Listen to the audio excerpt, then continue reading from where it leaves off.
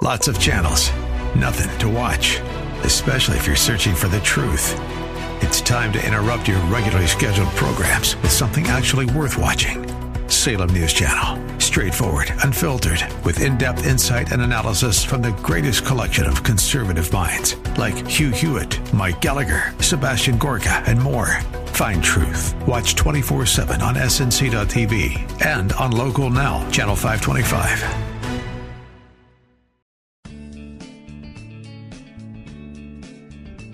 Grace and peace to you, and welcome to Reaching for Real Life with Sean Azzaro, the senior pastor of River City Community Church in San Antonio, Texas. A church that exists to help people just like you find the real life you were created for and find it to the full.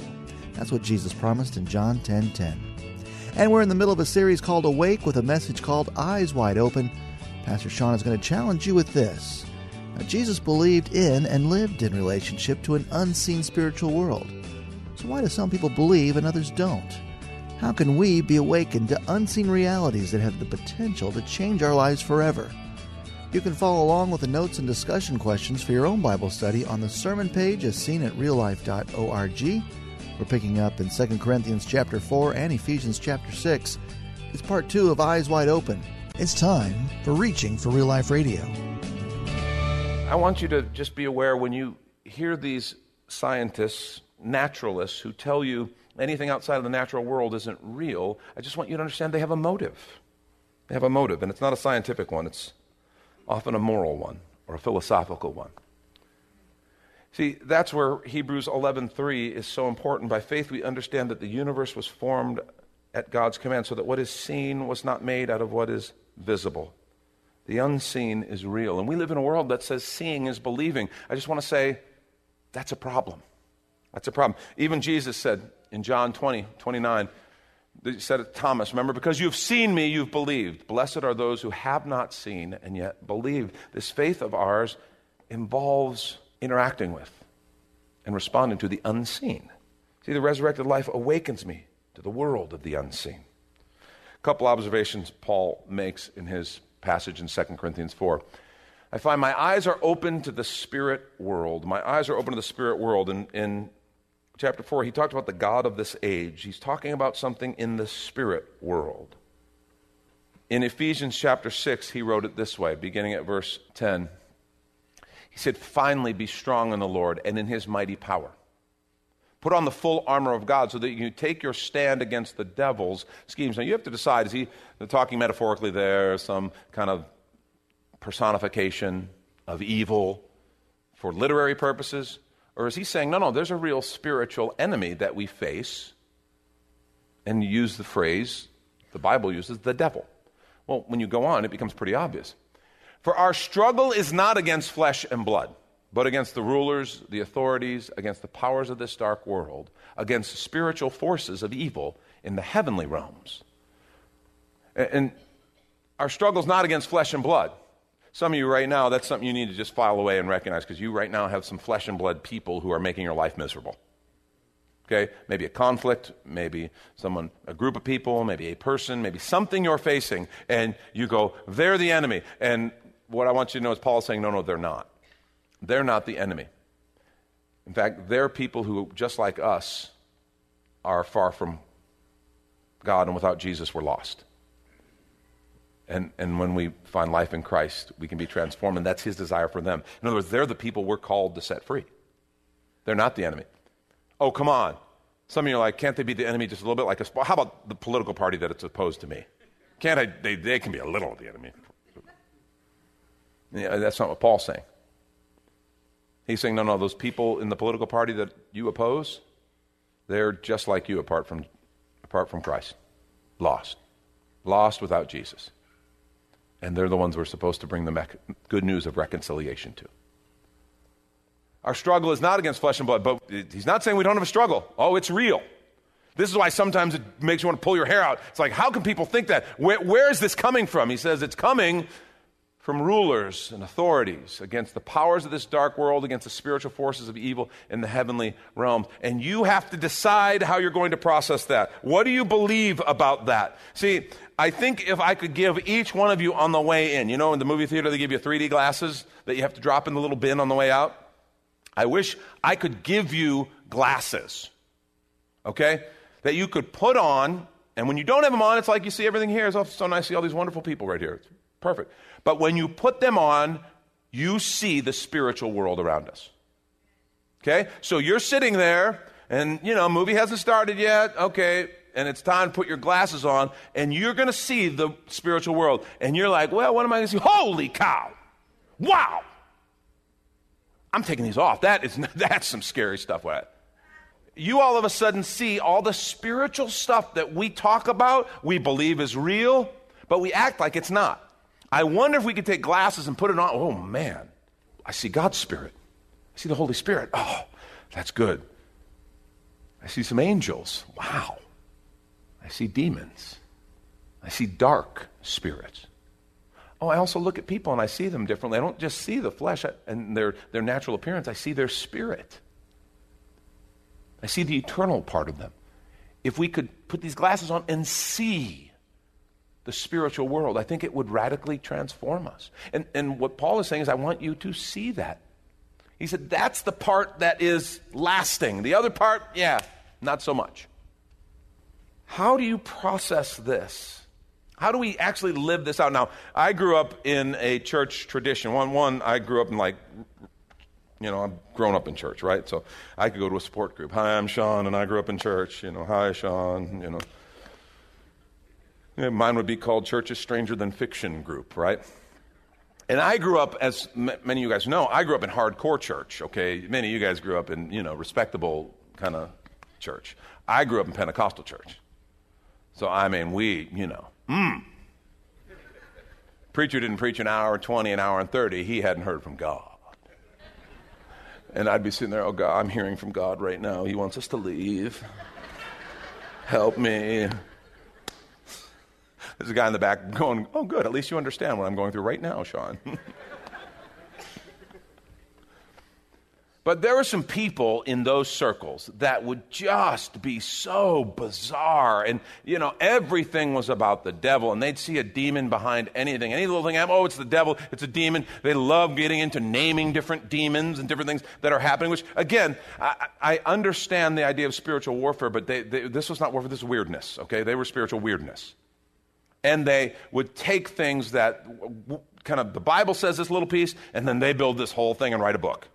And people were fascinated by it and soaking it up because it was weird, and people love weird. It wasn't biblical, but it was weird.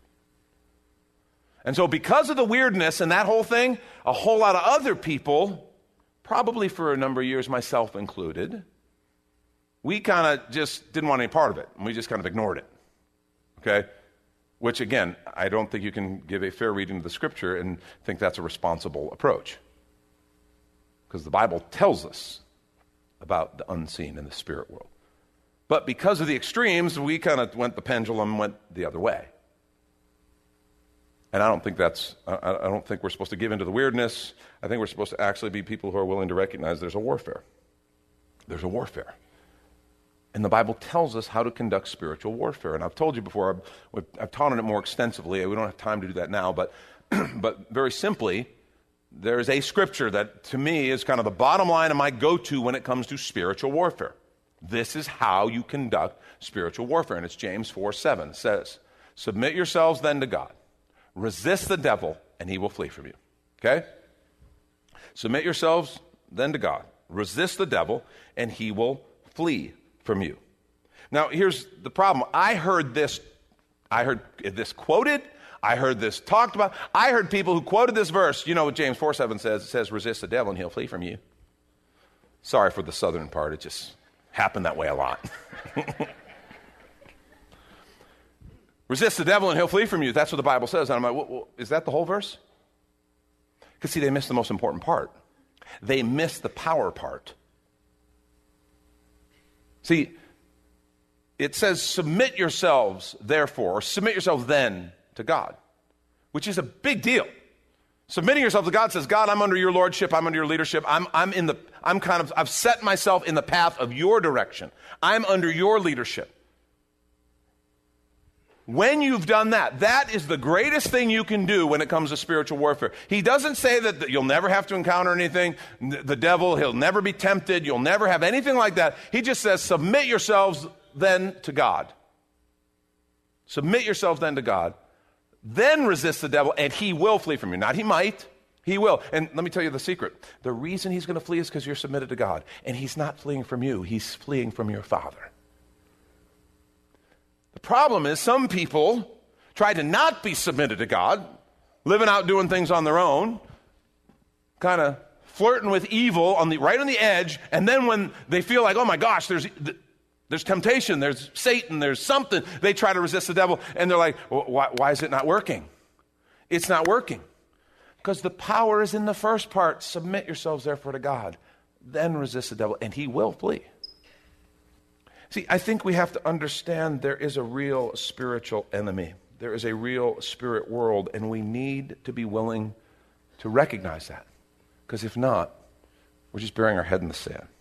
The resurrected life awakens me to the world of the unseen. Second, my eyes are open to eternity. My eyes are open. My eyes are open to the unseen. My eyes are opened to eternity. Remember what he said in verse 18? We fix our eyes, not on what is seen, but on what is unseen. Since what is seen is temporary, but what is unseen is eternal. I begin to see eternity differently. How do you deal with eternity? Temporal versus eternal. I mean, we understand Jesus talked a lot about heaven. He talked about hell. John 14, you remember he says, in my Father's house are many rooms. If it weren't so, I would have told you. I go to prepare a place for you. And if I go to prepare a place for you, I will come again, receive you to myself, that where I am, there you may be also. He promises to take us, and we have this eternal destiny to live in communion and fellowship with Father. That's our eternal destiny. That being said, if we reject the free gift of God, Jesus, in Matthew 5 alone, in the Sermon on the Mount, 3 times speaks of hell. Revelation 20 talks about hell and the lake of fire. And, I don't know how much those descriptions are actual physical descriptions. It's clearly a spiritual reality. It just sounds pretty bad to me. And I do know it is all about living separated from the God who created us and who gives life. And it's not good. And this is when we take a quick minute to remind you you're listening to Reaching for Real Life with Sean Azzaro, a listener-supported ministry of River City Community Church, in this message called Eyes Wide Open, which is available right now for free on the sermon page at reallife.org. And while you're there, if you've been blessed by this teaching, your gift of any amount helps this radio ministry continue to help others. Just find the Give tab at reallife.org. And Pastor Sean Azzaro, now an author, invites you to check out his brand new book. 302 Books, a division of Salem Media Group, presents A Pilgrim's Guide to the Spirit-Filled Life, Rediscovering the Gift of the Spirit, authored by Sean Azzaro, pastor of River City Community Church in San Antonio, Texas. Growing up in and around Pentecostal churches, I really learned to appreciate the role of the Spirit in the life of the believer. But I also saw what I considered to be imbalance and excess in some of our churches when it came to how we taught about the infilling. Now available at Amazon.com, Sean Azzaro shares his most requested teaching and radio broadcast series in a devotional form, encouraging you to embrace the Spirit-filled life. I wrote in a devotional style to encourage readers to examine the Scripture with fresh eyes and make room for the Lord to speak about the role of the Spirit in our lives. The goal of the whole book is to simply make you hungry for more of the Spirit. Order your copy of A Pilgrim's Guide to the Spirit-Filled Life by Sean Azzaro today at Amazon or reachingforreallife.org. And now the conclusion to the message, Eyes Wide Open. This is Reaching for Real Life Radio. See, the question is, when my eyes are open to eternity, how do I focus? How am I supposed to focus? In Colossians 3, 1-4, Paul said it this way. Since then you've been raised with Christ, talking about resurrected life, set your hearts on things above, where Christ is seated at the right hand of God. Our hearts, our desires, our passions. Set your mind on things above, our decisions, our thought life. Not on earthly things. For you died, and your life is now hidden with Christ in God. When Christ, who is your life, appears, you will also appear with him in glory. See, this idea of being able to see, wait a minute, there's more. And look at the lens of our world. Look at our world through the lens of that more. That's why he said we fix our eyes on the unseen, because it's eternal. This seen, this is all temporal. It's eternal. Had a chance to see how very practical and important and serious this is recently. In our community group, we have a couple whose little girl goes to school with a girl who, a little 6-year-old, got a very severe form of cancer. And she passed away this last week. We've been praying for her. We've been praying for the family, getting updates. And I never met the girl. I don't know her family. I don't know anything about them. I just know I'd heard about them, and I've prayed for them. And when I heard that little girl passed away, it was like a punch in the stomach. Because I'm a dad. I'm a grandfather. And all the questions come up, right? A 6-year-old dying of cancer. Where was God? God, where were you in that? How could you let that happen? How could you? I got to raise my kids, and now I've got grandkids, and the thought of losing one of them, it's the unthinkable. How could you let a family go through that? And this is kind of where our minds will go if we'll let it. The problem is, and here's the problem, and in the group, this couple asked me as a pastor, how do you help people process that? And the first thing I recognize, there's no easy answers, and nothing I'm going to say is going to make it, oh, okay, well then good. Then we can move on with our lives. There's nothing you're going to say that's going to do that. So that shouldn't be your objective. But what I did say, and I encourage them just to even keep in mind as they pray for and support and love on this family, is that we make these judgments on God, and we declare these motives and this character on God with very limited information. It's as though we could rip the roof off of this building, okay? And God is up there, okay? And that wall right there, that wall represents death. And we look at it, and it's final. That little girl is no longer on this side of the wall. She's gone. But God, who is above, goes, no, you don't understand. She's not gone. She's just gotten onto the real part of her life. And we have to decide if we believe that. We have to decide, do we really believe that? Because if we do, now it doesn't make it easier to the parent who had to let go of that child. Okay, it doesn't change that, except to say, my assumption is she's gone and it's over. And God's word says, no, Father sees. And this little part here, I don't care how long we live. This little girl only had 6 years, and that is tragic to me. That being said, in the scope of eternity, if we believe any of this, whatever 70, 80, or if we're really healthy, 90 years we get, it's a blip on the screen. And God says that is not the whole of your life. We're just getting started. The best is yet to come. Eternity starts when we become a follower of Jesus Christ, not after we die. And so that little girl is now living the life that she was meant to live in his presence, just like we will one day. Hers just got started earlier. And it causes us to stop and go, wait a minute. If I think this is all there is, that's going to have some very practical ramifications with how I deal with grief, how I make decisions. But if I understand, no, this is only a part, and that God is there, the roof is off, God can see. I can see God, but I can't see there. And if he looks down and says, no, she's with me, and she's doing good, you should see her, then I need to believe him instead of judging him.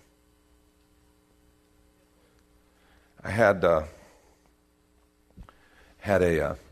young man in my youth group, first youth ministry assignment in California, Lori and I, young youth pastors, and great kid, loved him, loved his family, his dad and I were friends, and we just really enjoyed each other. After we had moved back to Texas, it was discovered he had cancer. And it was actually it was a mistake from the hospital. They lost some test results or got misplaced. So something that would have detected it early, and a very operable type of cancer, went a long time without being detected.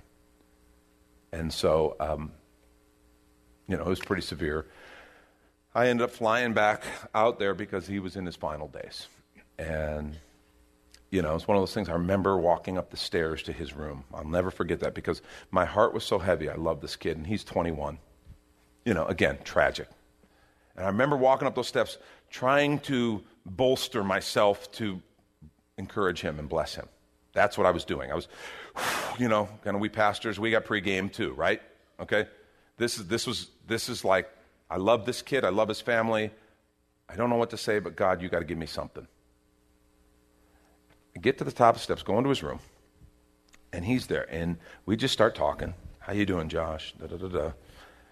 Josh starts telling me how he's doing. And it's like the Spirit of God was in the room. It was weird. It was like on the steps, I was talking to God, but he was way up there. But I get in the room, and it's like he's here. And Josh, I quickly discerned, Josh is already in eternity. He's here. He's still praying for God to heal him. He's got family, friends praying for healing, believes God can heal. But he has resolved that if I go, I'm still alive in him. He was literally here on this side already in eternity. So whether he lived or he died,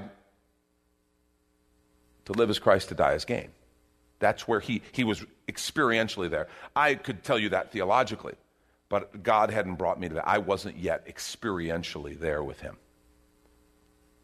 And it was amazing. I was just, here's this kid. I'm his pastor. I'm there to minister to him, and he ministered to me. And it's just like, I walked away going, wow, I've taught it before. Eternal life doesn't begin after you die. It begins the minute you accept Christ. Now I've just seen it. I've seen it in my friend Josh. See, that's what the unseen and the eternal does to us.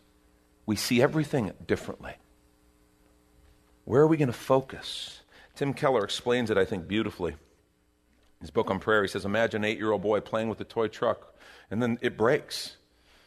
He can't be consoled, and he cries out to his parents to fix it. He's still crying, and as he's crying, his father says to him, well, son, a distant relative you've never met has just died and left you $100 million. Now, what will the child's reaction be? He's just going to cry louder until the truck is fixed, right? Because he doesn't have enough cognitive capacity to realize his true condition and to be consoled. In the same way, Christians lack the spiritual capacity to realize all we have in Jesus. This is the reason Paul prays that God would give Christians the spiritual ability to grasp the height, the depth, the breadth, the length of Christ's salvation. In general, our lack of joy is, as Shakespeare wrote, the fault, dear Brutus, is not in our stars, but in ourselves. We're like the 8-year-old boy who rests his happiness in his stars or his circumstances, rather than recognizing what we have in Christ. See, my eyes are open to the eternal, and that changes things. I see the big picture. The resurrected life awakens me to the world of the unseen. And last thing, my eyes are open to reality, because when I'm closed off to the spiritual, to the supernatural, to the unseen, I am living with a partial reality. Remember what he wrote in 4:17? He said, for our light and momentary troubles. You think Paul's being kind of stiff upper lip kind of here? Is this a Winston Churchill thing? Or is he serious? Does he see his troubles? Like the prison, the sickness, the beatings, being shipwrecked, all the stuff that he really went through. Our light and momentary troubles are achieving for us an eternal glory that far outweighs them all. See, that's the reality. Because he understood this isn't all there is. He understood that this stuff I'm facing, man, it's going to be a blip on the screen. Because there's something bigger. I see my current situation, my circumstances differently, and now my view is more real. How do we get to that place where we can see reality? A couple of thoughts just on how to engage the unseen. The first is faith, right? That's what Hebrews 11, 1 and 2 told us. Faith. It's the confidence in what we hope for, the assurance about what we do not see. I want to challenge you. You want to learn to engage the unseen better? It's very simply, in the areas where you know God has spoken, speaks through his word, speaks through prayer, where you know this is the way God would have me go. Step out in obedience. Act in faith.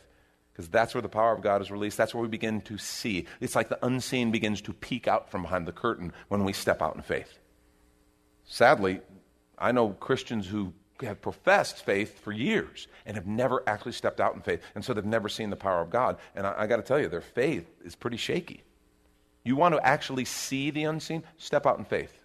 Watch for God's provision. Watch how God moves things that couldn't otherwise be moved. Watch the power of God work, and it will change the way you engage the unseen. A second way is prayer. To train your mind to begin to look at the unseen. Daily prayer in the Word, and then pray without ceasing as you walk through your days. Asking the Lord about what you're walking through.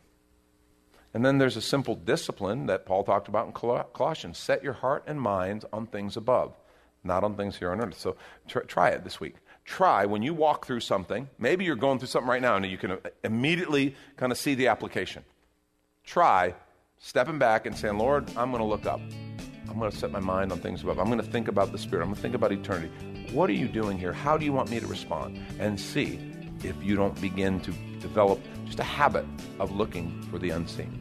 That's Pastor Sean Azzaro. You've been listening to Reaching for Real Life Radio. And if you'd like to hear this full message called Eyes Wide Open, it's available right now for free on demand at reallife.org. And while you're there, we'd appreciate your feedback. You can leave us a note on our Contact Us page. Or even better, your financial gift helps this radio ministry continue. Find that Give tab at reallife.org. But of course, you're invited to visit and join us at River City Community Church, located on Lookout Road right behind Retama Park, next to the Real Life Amphitheater. If you'd like to call the church, the number is 210-490-5262. As Reaching for Real Life Radio is a service of River City Community Church, we hope you join us again next time as you travel the road to real life.